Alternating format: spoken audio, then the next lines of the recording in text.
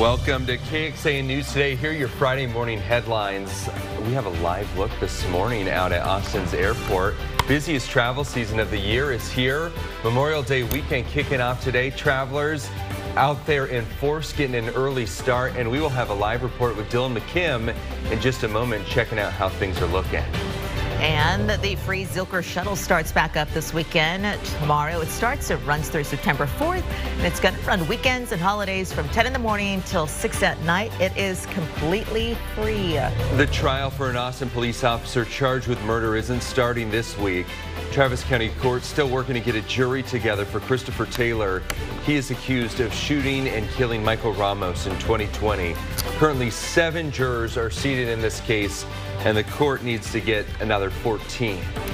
We're going to start off with some breaking news this morning. A man is dead after a driver hits them in South Austin. I'm Sally Hernandez. And I'm Tom Miller. Police say this man was walking illegally on the West Bend White Service Road when he was hit.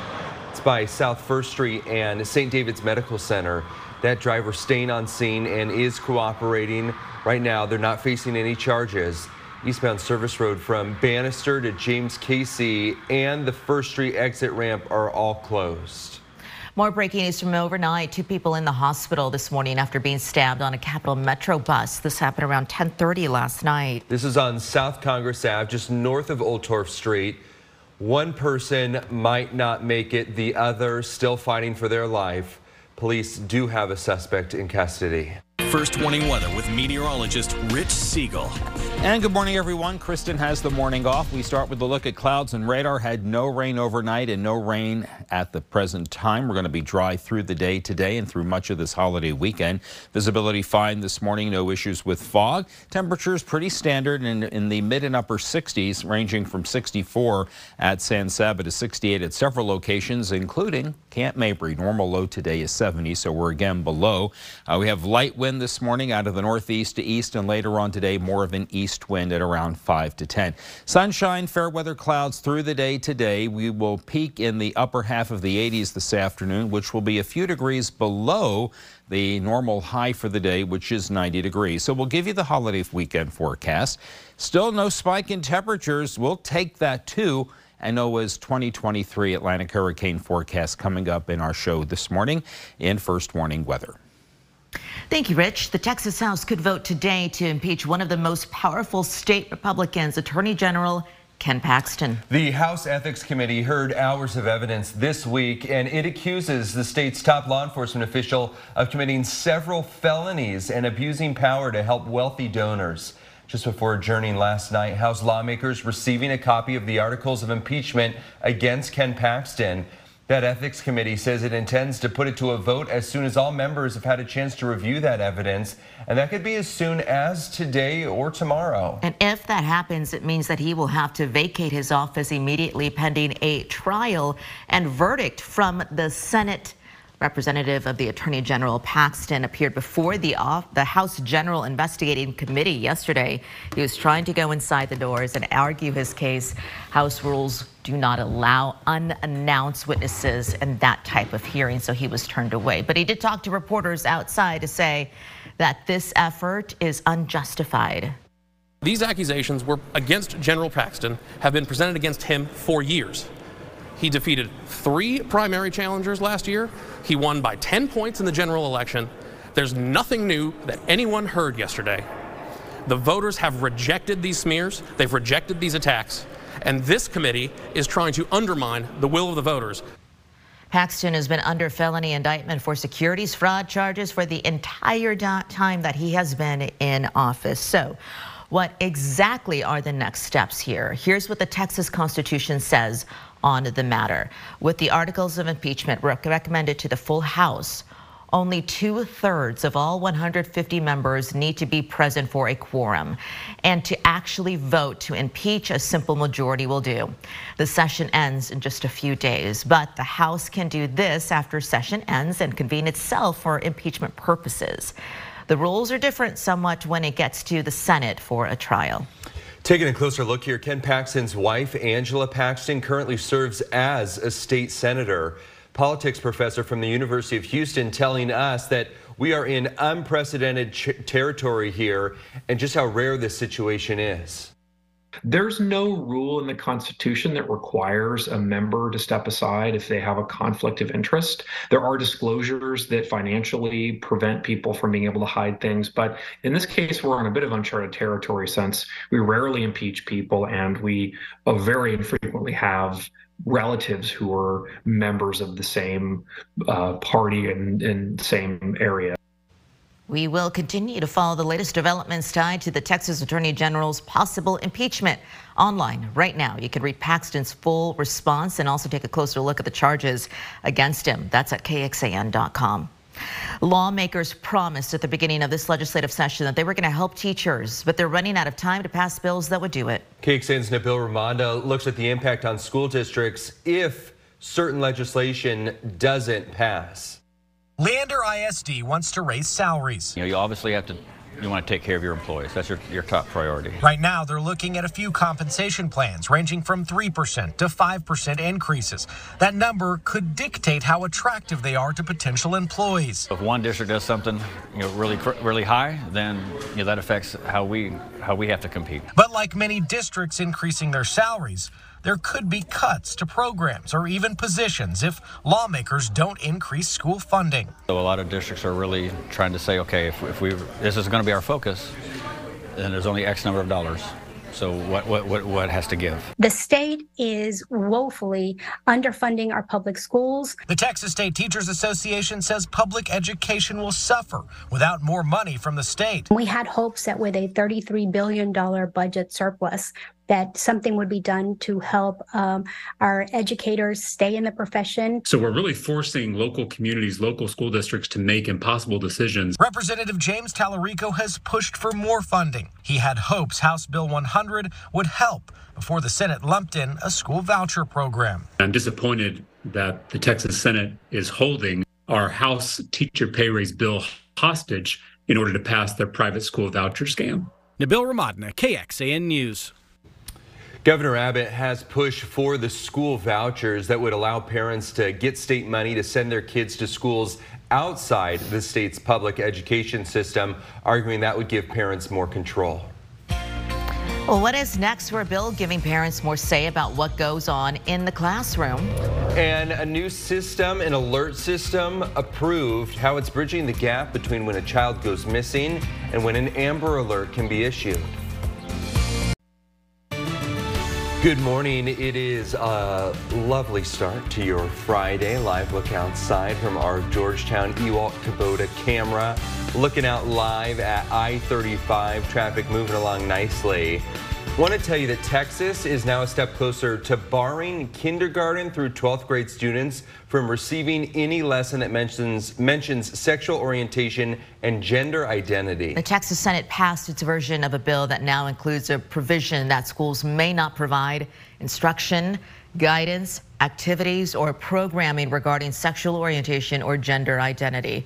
The legislation also affects parental rights, stating that a parent has the right to direct the moral and religious training of their child and make decisions concerning the child's education.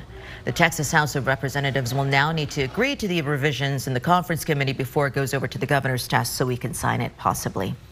Hurricane season begins next week, and we're looking at the seasonal hurricane forecast and how it could impact us. Jury selection continues again for an Austin police officer on trial for murder. Why the trial is being pushed back.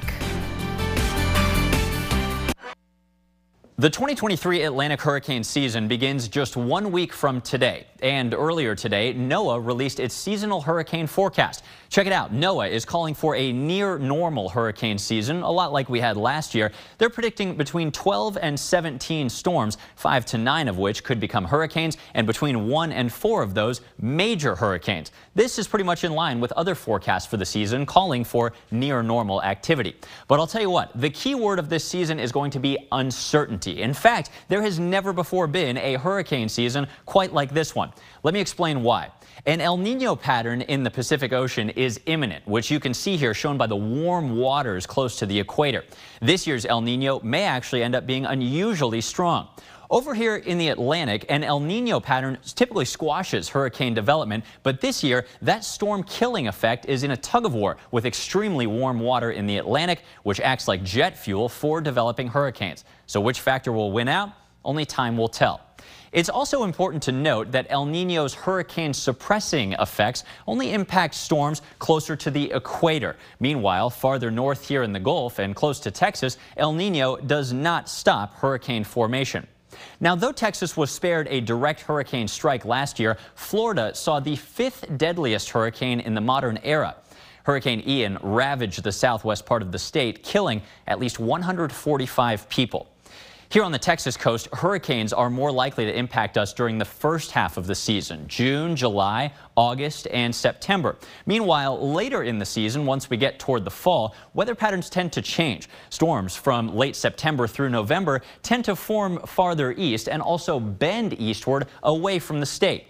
Now, the Texas coast typically sees a Category 1 or 2 hurricane landfall that causes relatively minor damage every 13 years. But we see a major hurricane strike, Category 3, 4, or 5, every 31 years. Our last major hurricane landfall was Hurricane Harvey in 2017, which caused significant damage like what you see here. To see the names of the storms on this year's list, you can find this article right now on KXAN.com. David giving us that full breakdown there. Making magic happen in the studio, right over there. Popping right up. Yep. We are looking for, I think it's going to be an average season. What I'm concerned about is that this may be the year that we have another one of those strong hurricanes hit our coast and cause some mayhem, because that's what, it just takes one. Exactly.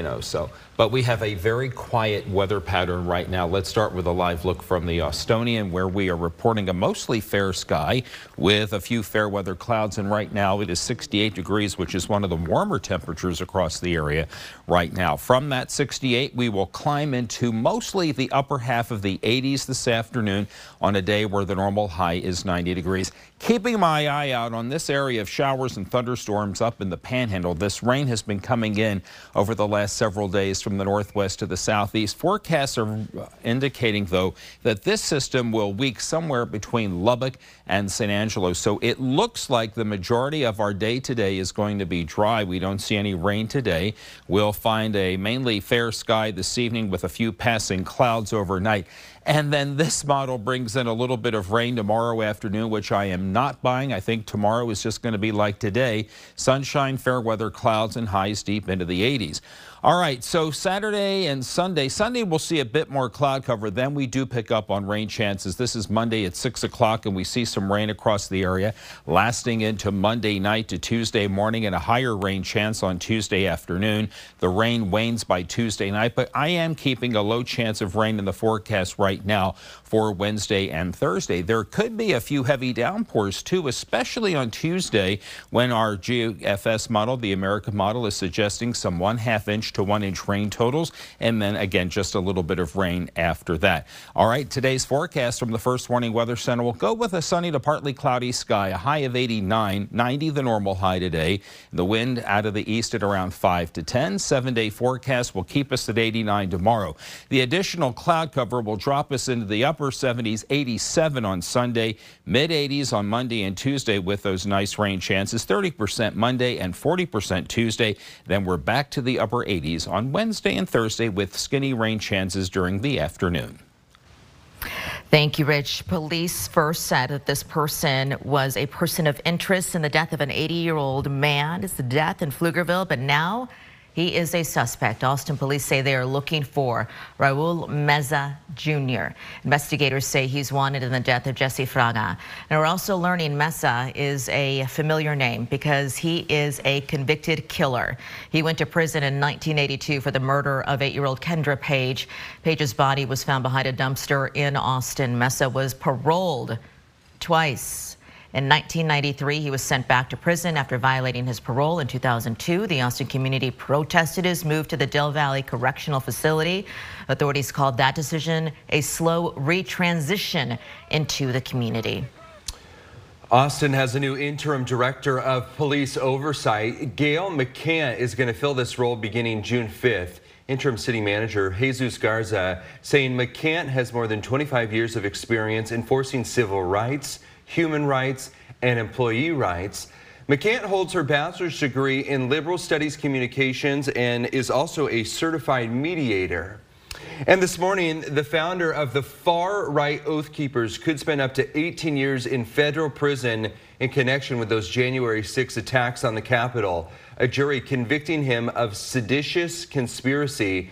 And NBC News' Ken Dalian reporting this morning on the longest sentence of any of those January 6 defendants to date. The most high-profile defendant in the January 6th investigation has been sentenced to nearly 2 decades in prison, the stiffest penalty handed out so far in what has become one of the biggest criminal probes in American history. Stewart Rhodes, the founder and leader of a far-right group called the Oath Keepers, was sentenced to 18 years behind bars after being convicted of seditious conspiracy, using violence to prevent the government from carrying out its lawful duties. Rhodes, one of the key figures behind the January 6th attack on the Capitol, is now facing the toughest sentence in more than 1,000 prosecutions. Another key figure in the attack, former Proud Boys leader Enrique Tarrio, is scheduled to be sentenced August 30th. We'll have more coming up on the Today Show. A bill that would allow local police to quickly issue a regional alert about a missing child without having to wait for investigators to confirm that child has been kidnapped is headed to the Texas governor's office for him to sign. This new law is to create what's known as an Athena alert. This fills that gap between when a child disappears and how long it takes for investigators to confirm an abduction. It's the current threshold for an Amber Alert. With this Athena alert, police can use the existing Amber Alert system. That'll quickly distribute a localized alert to people within 100 miles of that reported disappearance. It also will go out to adjacent counties, getting word that a child is missing. That law named after Athena Strand. The 7-year-old North Texas girl vanished from her father's home last year, found dead 2 days later. A package delivery driver confessed to accidentally hitting Athena with his vehicle and then strangling her when she said that she was going to go and tell her dad about it. If convicted, Strand's accused killer faces either life in prison without parole or even the death penalty. The Wise County District Attorney said they do plan to seek the death penalty in this case. Now, going in depth here, the Amber Alert system was named after 9-year-old Amber Hagerman. Someone kidnapped her near Arlington in 1996. She was later found murdered, and Amber's killer has never been found. Over to Williamson County this morning because it is confirming its first West Nile virus sample of the year. Mosquito trap tested positive near Geneva Park, close to Quail Valley Drive. Peak mosquito season runs from now May through November. People infected with West Nile may get a fever, a headache, body aches, as well as skin rash, swollen lymph nodes. So right now on KXAN.com, we have tips on keeping those pesky mosquitoes away from pest control experts. Good luck. The defending champion University of Texas women's rowing team is back in the national championship this weekend. They are amazing. As Noah Gross reports, a McCallum alum and 2-time under-23 female athlete of the year in the sport is hoping to help lift Texas to the top once again. Ready, up. To be where Kate Nifton is now didn't come easy. Go sides, split. That was kind of something that I didn't know if I would be able to row again after, and kind of had to prepare myself, like, what would I do if I didn't have rowing? October of last year brought about spine surgery, L5 and S1 joints, but the now grad student fought through it. Off the water, she's the nicest, kindest, most humble person around. But then you get on the water and it's a touch and go, race begins, and she's a total killer. Even from the beginning, Nifton was more interested in dance after being pushed into rowing by her dad, who competed for the national team. But in high school, Pop started to get his wish. My dad, he did have to bribe me to go to rowing practice. He got me some Lululemon, which at the time was all I wanted, and he would buy me Juice Land every day before practice to get me to go. Go. Teammates spoke extremely glowingly about Nifton. One of the first things they mentioned was how much she likes to get her nails done, something somehow not affected by rowing. Maybe I learned to row a certain way to, like, make sure I could row with the nails. The 2-time All-American is from Austin, a McCallum grad who grew up around this program, a program that had not won a national title until Nifton's group in 2021 and 2022. I had really dreamed of that moment, and that was a big reason I chose Texas. I wanted to be part of like a building team and the first for something. Through the moments of doubt, leaving her mark in her hometown. Noah Gross, KXAN News. Thanks for joining KXAN News today. You can also listen to KXAN News Nightly every weekday after 5:30 p.m. for in-depth coverage on what matters most to you.